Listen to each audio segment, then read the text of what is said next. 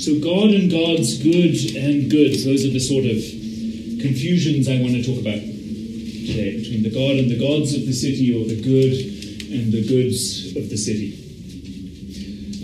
For those of you who are interested in etymology, I think this lexicographical relationship between the gods and the goods is something that works especially in English. But I think it's a useful relationship. And to get straight to the point, I'm hoping to argue today that in order to understand the goods of the city, perhaps even the good of the city, we could stand to think about the gods of the city. And today I want to suggest a broader historical context within which to think about this, and I will say that I am trying to pull together some things that I have not pulled together before, and I will also say that I'm embarrassed to say that I normally find myself talking to architects, and so I apologize in advance if I get this wrong. So I've been trying to imagine how to get outside my own little world. So if I assume too little or assume too much, please forgive me and tell me. I'm also going to be doing all of this rather quickly, so I apologize if it seems rushed. Next week I want to come back and look a little bit more closely at some specific contemporary case studies. But this evening I want to start with what is in the global imagination, perhaps the world's single most canonical architectural monument, chosen as the basis for UNESCO's logo to represent all of humanity's constructive and artistic efforts, right? The Greek temple. But not just any Greek temple. So although the available letters of the English acronym for the United Nations Educational, Scientific and Cultural Organization mean that this comes across as a hexa-style temple, so 6 columns across, we are reliably informed that the intended reference is a specific 8 columns, so octa-style temple, here in a well-known 1846 painting, of which the original is in Munich, by the German Greek revival architect Leo von Klenze. This is a reconstructed and somewhat idealized view of, what is it? Folks, you recognize this? Anybody? The Acropolis. Yeah, okay, so the Athenian Acropolis, the high city Acropolis, and in the foreground, the Areopagus, the hill of Ares, god of war. This is perhaps the best known of such reconstruction, seen perhaps in the golden evening light of what is imagined as a gently declining civilization sometime in the 1st century, and set against the landscape of Attica beyond.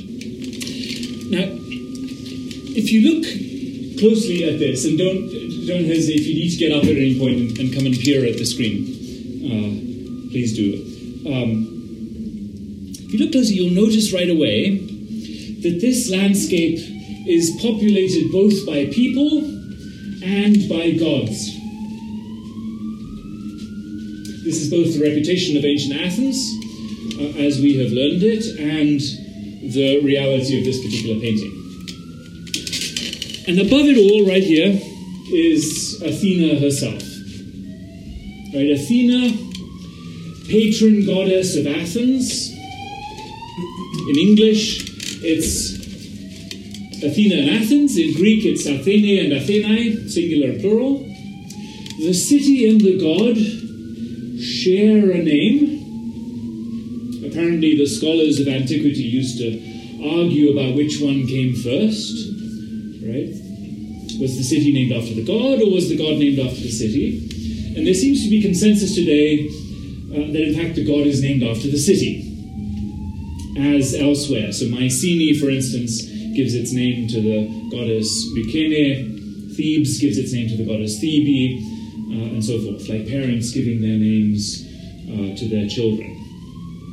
This is significant, I think, The city nurtures its gods. But ultimately, the identification works in both directions. In other words, the cities of antiquity belonged to their gods, and those gods belonged to their cities. Athens belonged to Athena, and Athena to Athens. And here she is, right, guarding the approach, the bronze figure, the massive bronze figure of Athena Promachos, Athena who stands in the front line. Athena who stands in the front line of battle. So naming the goddess, especially that epithet, Promachos, naming the goddess is an important part of articulating her power. And there she is with shield, helmet, and spear. So these are military attributes, yes? And we're told by the archaeologists that this site, the Acropolis, was not only the center of Athenian civic life and religious identity and practice, it was also a defensive site. If for a moment we assume the position of the armed protagonist up here in the wildly popular video game Assassin's Creed, which by this point, for all I know, may have superseded Leo von Klenz's view in the public imagination, but is actually strikingly similar in its character and even in its light. If we place ourselves up here, we can see with particular clarity what we knew already. You can look up from below, yes, but you can also look down from above. That is, the value of being up on the Acropolis has to do not only with the fact that it's hard for enemies to fight an uphill battle, but also with the fact that the view from above bestows a certain kind of power, a certain authority over that which is laid out below. And this is true not only for the site's strategic value as a defensive position, but also for its capacity to make visible the authority of the goddess Athena. In fact, it's hard, I think, to pry those two aspects apart, just as you can't remove the armor from the figure of the goddess. You might say that metaphysical and physical security belong together. So the well-being, the good of the city, and the god of the city are already being identified.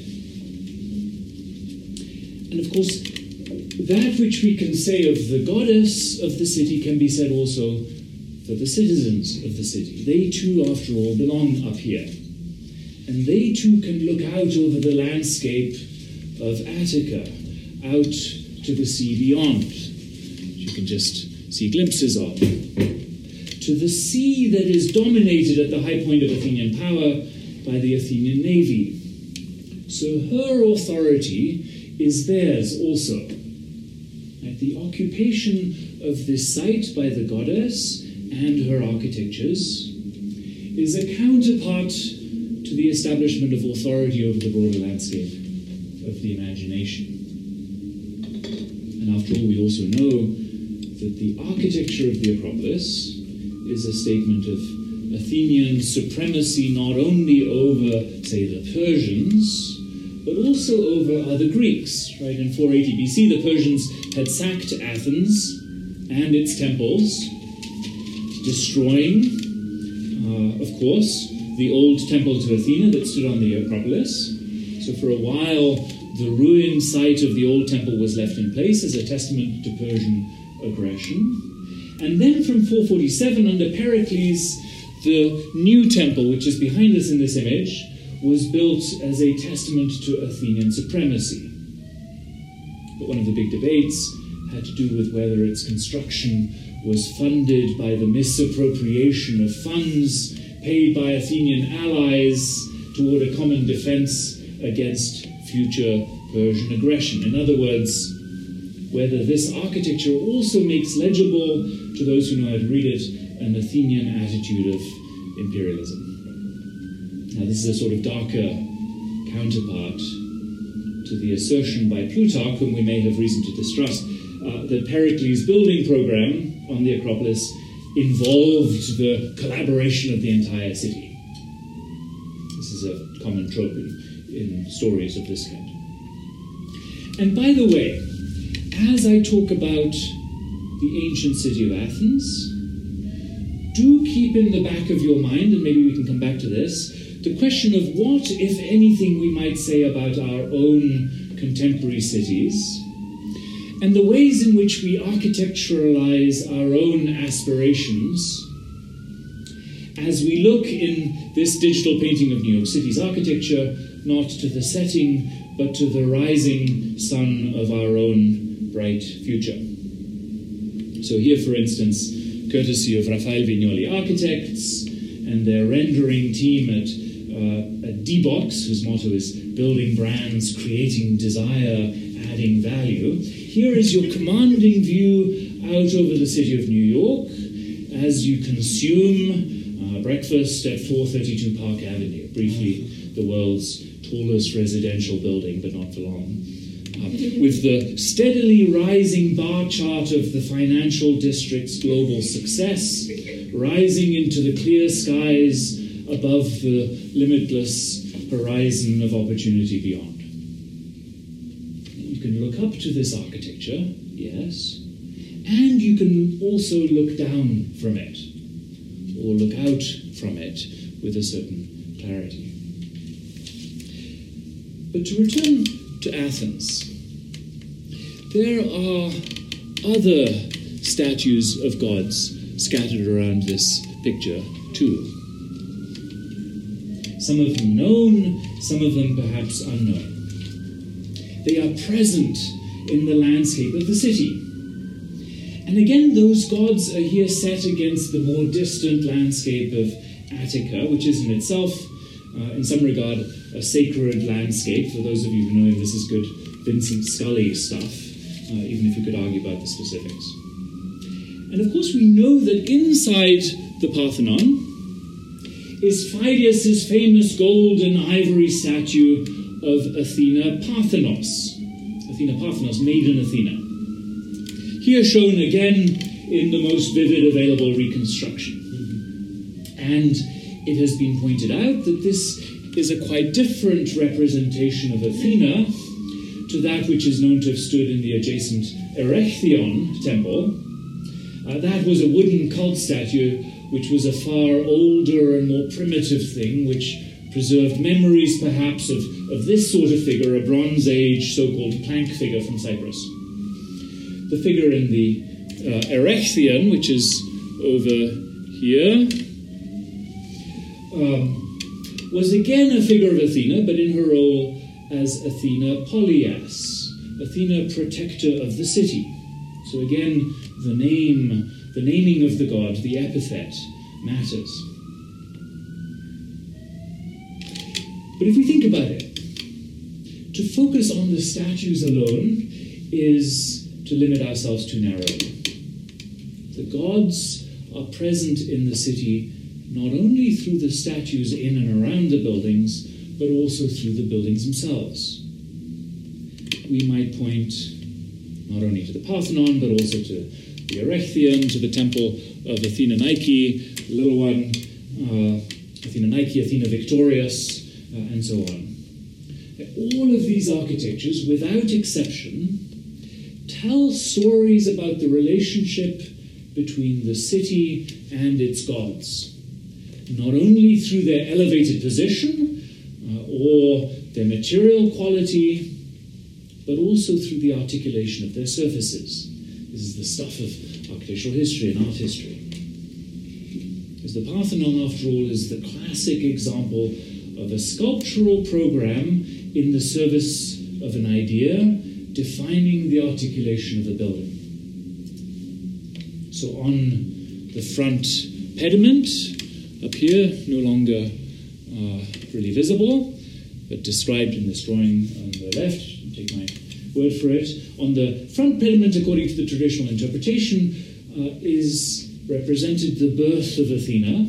On the rear, the foundation myth of the city, so the struggle for control of Athens between Athena and Poseidon, a sort of naming rights bidding war, won, of course, by Athena, and the physical traces of that struggle, the traces in the surface of the rock of the Acropolis, are preserved, by the way, within the precinct of the adjacent Erechtheion. In the metapiece along the exterior are the stories of the battles between gods and giants, between Greeks and centaurs, between Greeks and Amazons, between Greeks and Trojans. And the frieze, here's a copy on the building, and here's the original in London. The significance of the frieze is violently debated, and it's no longer taken for granted that it represents the annual Panathenaic procession of Athenian citizens winding their way up to the Acropolis and around the Parthenon, such that the real procession moves in step, as it were, with the figures on the frieze. But more recent competing conjectures still agree, I think, in tying the interpretation of the frieze to the story of Athens. In other words, the architecture spells out the narratives of Greek and Athenian identity. The architecture tells the people the story of who they are. And in this story, the citizens mingle with their gods. Now, the architecture of the Acropolis is not at all unique in this regard. And something similar happens, I think, in other examples of the historical architectures that have populated our imaginations. So take the Gothic cathedral, for example, right? This is another chapter in every history of architecture, and I'm making a large jump here. Here's one of my favorite images, Lincoln Cathedral in an early 19th century photograph, rising above the rooftops of the city that seems to gather around it. If for a moment we approach this image sympathetically, it seems to speak to us of a community that is built around a common purpose, both figuratively and quite literally, that takes shelter beneath the materialization of its higher commitments, in which, as is often said of the Gothic, the very architecture seems to point upward to something that transcends the horizontal, transactional demands of everyday urban life. And there is a consistency to the architecture of the houses that we rather like. From this angle, we cannot see rich or poor, privileged or destitute. We don't see the efforts at one-upmanship. In fact, all of the private houses seem relatively modest in comparison to the public architecture of the cathedral. Gothic cathedrals being built, as we may remember dimly, by public efforts. The architecture of the cathedral seems to have absorbed all of the city's care. And here we remember stories of Gothic cathedrals being built by the collective efforts of the citizens, women and children dragging wagons of cut stone through the streets of the city and so forth.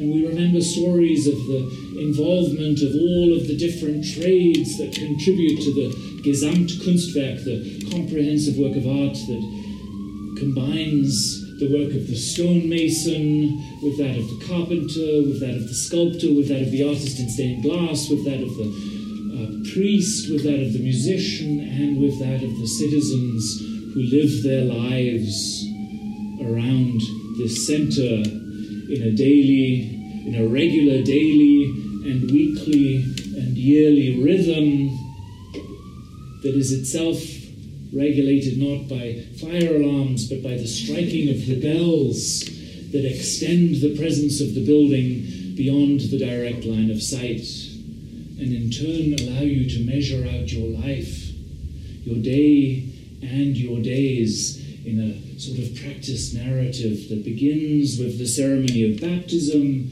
and ends with the ceremony of burial. And you've heard the bell tolling many times before, and as you hear it, you know that one day the same bell will toll for you. And then into this story, we could introduce the narrative of the gods, which tie those bells to a larger story still. And here, for a moment, I'm turning to images of Notre Dame de Paris, which has been brought back into our collective consciousness recently, such that we could take even just the front facade and we could begin to read it. And if I had more time, we could start to go into the details of the ways in which the composition of that elevation is able to speak to us about the resolution of the horizontal and the vertical. Or we could speak about the approach to these three great portals. And we could start by saying that in this architecture, unlike, say, that of the Parthenon, the entrance is at ground level. That's important. The entrance is at your level. And as you enter into the building, you pass through a wall that has a certain thickness. And that thickness is composed of other figures that stand there and look down at you. And they've been standing there for a long time. And they tell stories, right? They are witnesses to history. But they are also witnesses to a certain narrative, and it's not just any narrative. It's a narrative that speaks to you, that tells you the story of all time and all place. And it tells you the story of the redemption of creation, sin, redemption, the last judgment. In other words, it tells you the story of all things. And suddenly you find your body occupying a place within that narrative. We could spend, I think, a good amount of time on a slide like this one. We could do something similar with other architectures, I think, from all parts of the world. Why do we care so much about the architecture of, say, the Acropolis? And why has it sustained so much attention over the course of so many years? And why has it found its way into that collection of places in our world? There are a few others, no doubt, that we could add to the list. Places that have captured the fascination of people who have never been there, for whom the experience of the time and the place of its creation would seem altogether distant. Not only because the architecture itself is impressive, or clear in its articulation, or precisely dimensioned, or carefully put together, or historically significant, and so forth. Those things are all true, no doubt. But they are, at least in part, just a product of the significance that was attributed to the architecture in the first place, at the time of its construction. I would argue that among the reasons why the Parthenon and other architectures that are comparable to it, among the reasons why they have sustained such attention is the fact that they seem so clearly to articulate, to embody the commitments of the cities that built them. And they allow mortals to dwell in the shadow of the immortal. And close on the heels of this statement comes another. We look at our own cities and we are disappointed. We struggle to find architectures that do for us what we imagine these buildings to have done for them. And notice that these assertions, both of them, depend only tangentially on historical fact. We can be disappointed with the present in comparison with an imagined past, whether or not that imagined past really delivers on the imagination. This is not a particularly profound thought, but I think it bears saying. And we can be disappointed by today's politics, say, whether or not yesterday's politics was any better. Either way, the legacy of history serves as a measure for our contemporary experience. So, to attribute to Athenian thought certain ideas about democracy, such that Barack Obama makes a point of standing right here as he declares that, I quote, "It is here in Athens that so many of our ideas about democracy, our notions of citizenship, our notions of rule of law began to develop," and so forth. Those ideas can be assessed whether or not their implementation in 5th century Athens was all that it could have been.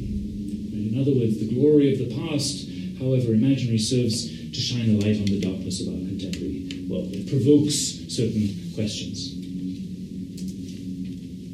Here's a more recent representation of Athens. This one is less idealized. It's more recent, yes, and perhaps more familiar. It's a photograph, not a painting. This is closer to our world, complete with air pollution, traffic, some decently banal architecture, and a sort of gloom descending upon the city, right, with the most noticeable light provided in the very foreground by the overscaled backlit advertisement encouraging you to go somewhere else to find another antiquity. The landscape is no longer so obviously sacred. The gods are no longer so visible. But I'd like to suggest that there are still gods in our modern landscape, that the gods are less visible to us, partly because we have persuaded ourselves of their death, but that if we learn to look more closely, our architecture still reveal them, such that we can begin to name them.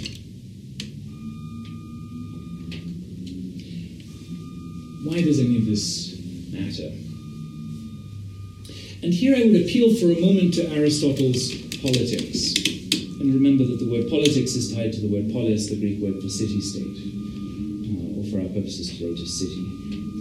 And I recognize that there are some complications here. You could point out that the Aristotelian city is not exactly like the contemporary city. The word is often translated not a city, but a city-state, or even just state. But for our purposes today, I think we can stick with the word city. Aristotle begins with the premise that every community, I quote, every community is established with a view to some good. He then moves rapidly through the constitutive scales of community, from the family to the village to the city. And then, I quote, every community is established with a view to some good, for everyone always acts in order to obtain that which they think good. But if all communities aim at some good, the polis, or political community, which is the highest of all and which embraces all the rest, aims at good in a greater degree than any other, and at the highest good. He acknowledges, by the way, that the city may actually come into existence for quite pragmatic reasons. Defense, say. But he doesn't stop there. He describes the polis, I quote again, originating in the bare needs of life and continuing in existence for the sake of a good life. End quote. The beginning is one thing, but the end is something further. If you stop too soon, if the city loses sight of its end, of its commitment to the good life, it is in danger of losing sight of the reason for its continued existence. By way of summary, we could say, I think, that Aristotle's Politics insists that the chief end of the city is the best life possible for its citizens. Let me repeat that. The chief end of the city is the best life possible for its citizens. But this poses a problem. Now, maybe this is not true for the Morningside Institute, but on the whole, I think we struggle today to speak about such things as chief ends. They're too big, too absolute, and we've lost hope of building consensus. When I reread on the website of Morningside the promise that, quote, in this two-part lecture series, Kyle Dugdale will explore how a city's architecture reflects and shapes its ultimate concerns, end quote, I felt suddenly uneasy. What did I promise? How can we even begin to speak of such things as absolute concerns? How can we speak of the chief end of the city, tied to its summum bonum, its highest good? How can we do that without being able to agree on what is good? without facing the question of the chief end of the individual citizen. And isn't that a lot like trying to pin down the purpose of life? And that used to be the case, that you could ask someone an innocent question like, what is the chief end of man? And expect an answer. In fact, generations of children in America were taught to recite off by heart an answer to precisely this question. But I'm not sure that we teach them that anymore. As someone said to me in a conversation last week, the most available answer to the question, what is the chief end of man, is why would I ask a question like that? And yet, if we are hesitant to speak of individuals who have failed to achieve their purpose in life, we do still speak of failing cities, perhaps the urban equivalent to failed states. In fact, we seem to speak of them today more than ever. America apparently has quite a few of them. And one reading about recent debates about ostensibly prosperous places like New York City would suggest a growing concern that these cities too are heading toward failure. Our gods seem to be failing us. Things get even worse, I think, if we place Aristotle's assertion that the chief end of the city is the best life possible for its citizens within what I take to be the broader context of his argument. And here I have to acknowledge the work of the architectural theorist Philip Bess.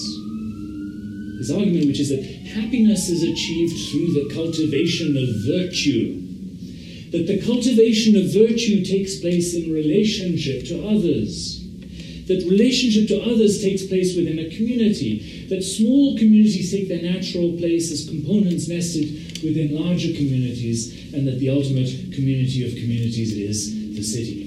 In other words, the city represents a sort of ideal for human life. Now, Aristotle shares this attitude, by the way, also, of course, with such things as Christian theology. Like some of you will know that the biblical narrative opens in a garden and ends in the city, right? But it also shares it with more recent environmental pieties, for example, which recognize the importance of well-defined, well-functioning cities to nothing less than the survival of humanity, not to mention the well-being of the planet.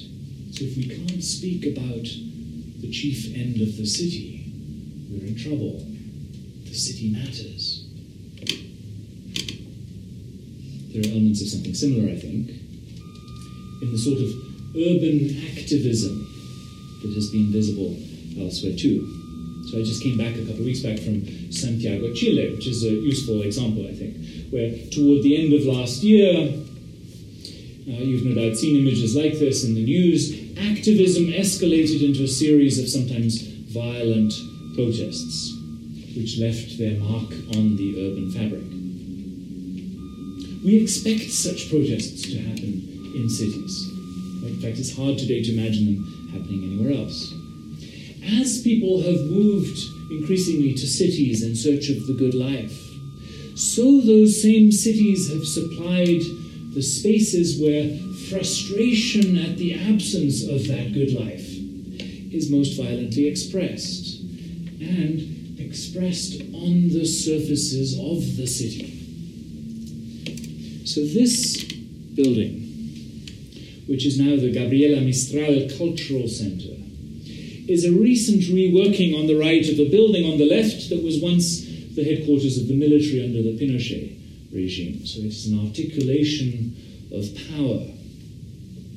Over the last few months, in a curious sort of twist, the surfaces of this architecture begin to accumulate narratives that record not only the performances happening inside the architecture, but also the protests happening outside the architecture. Spelling out, as it were, the desired identities of the citizens at ground level, their commitments, their allegiances, their competing gods. These could be thought of, perhaps, as contemporary and more ephemeral equivalents, closer to the ground, to the narratives of stone that articulate the identities of the Athenians on the Acropolis. but here in a sort of negative rather than a positive mode, as protests against what is not the case. With a little effort, I think you could begin to identify the gods that are being invoked. More recently still, over the past couple of weeks, in fact, those narratives have been erased with red paint, only to begin to emerge again over the last few days. Now, how might we begin to think about this from our own place in New York City? New York is important, not only because we happen to be here, but also because it has long been understood as a sort of case study, a symbol for the architecture of a prosperous global city and its capacity to accommodate its citizens. But where do we look for equivalents to the temples of Athens, say?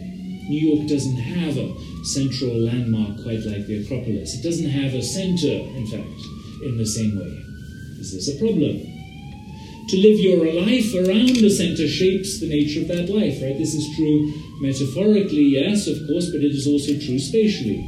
We've already mentioned Lincoln and its cathedral, around which the city seems to center itself. Like a glance at a place like Nördlingen in Germany, and there are many other places like this, extends this logic not only to the urban plan as a whole, which, by the way, combines the central point of what is, in this instance, the church, with the defensive logic of the radial city walls. But that same logic extends to the landscape beyond, such that the agricultural land patterns round about take on a sort of radial character that defers to the theocentric and also, by the way, geological authority of the center. On a much larger scale, to jump to a completely different context, I think you could say that the practice of Islam is also shaped by daily habits of prayer, such that 5 times daily, wherever they are, the faithful turn toward Mecca to pray. If you imagine this for a moment on a global scale, in a rhythm that systematically works its way around the world 5 times daily, the faithful submit their bodies to their God and to the spatial authority of a specific place, the holy city of Mecca. But New York City, most of it is a grid.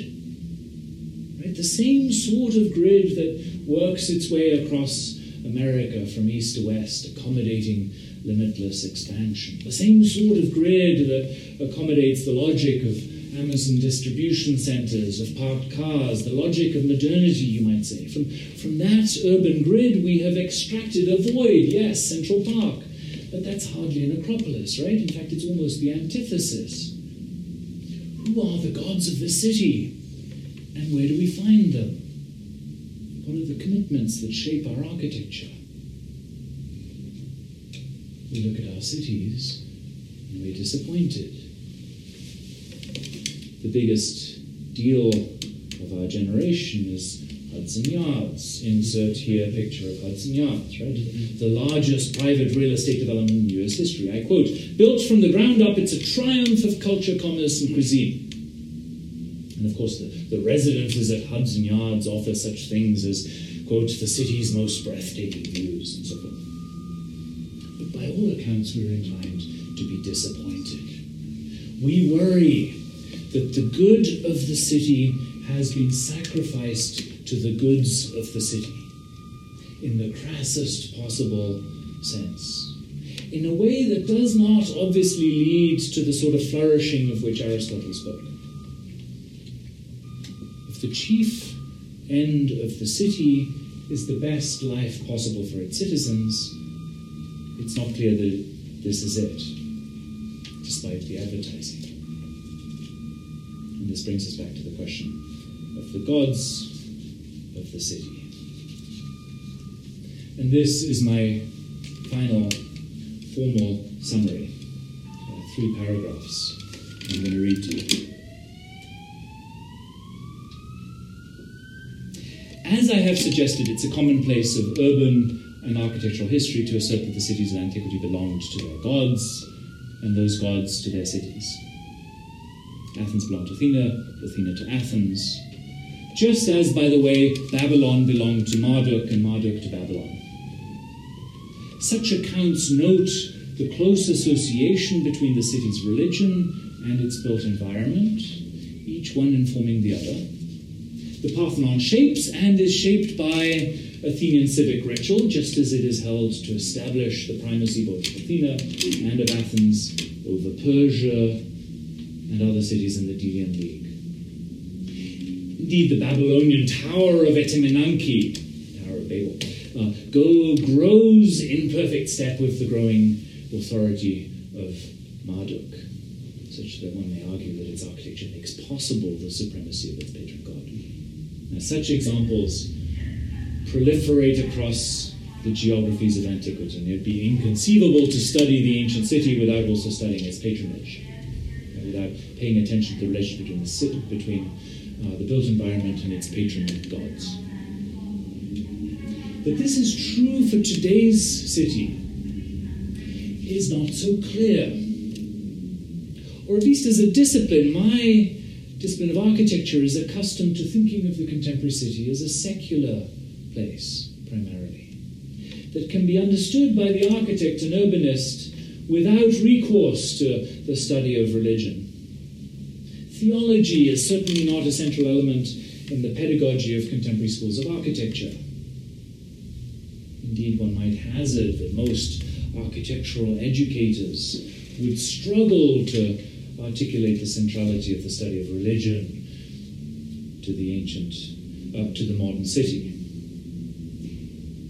in anything other than the most predictable context, say the design of explicitly sacred structures. But I would suggest that there's a robust argument to be made to the contrary. The contemporary city has merely replaced older with newer gods.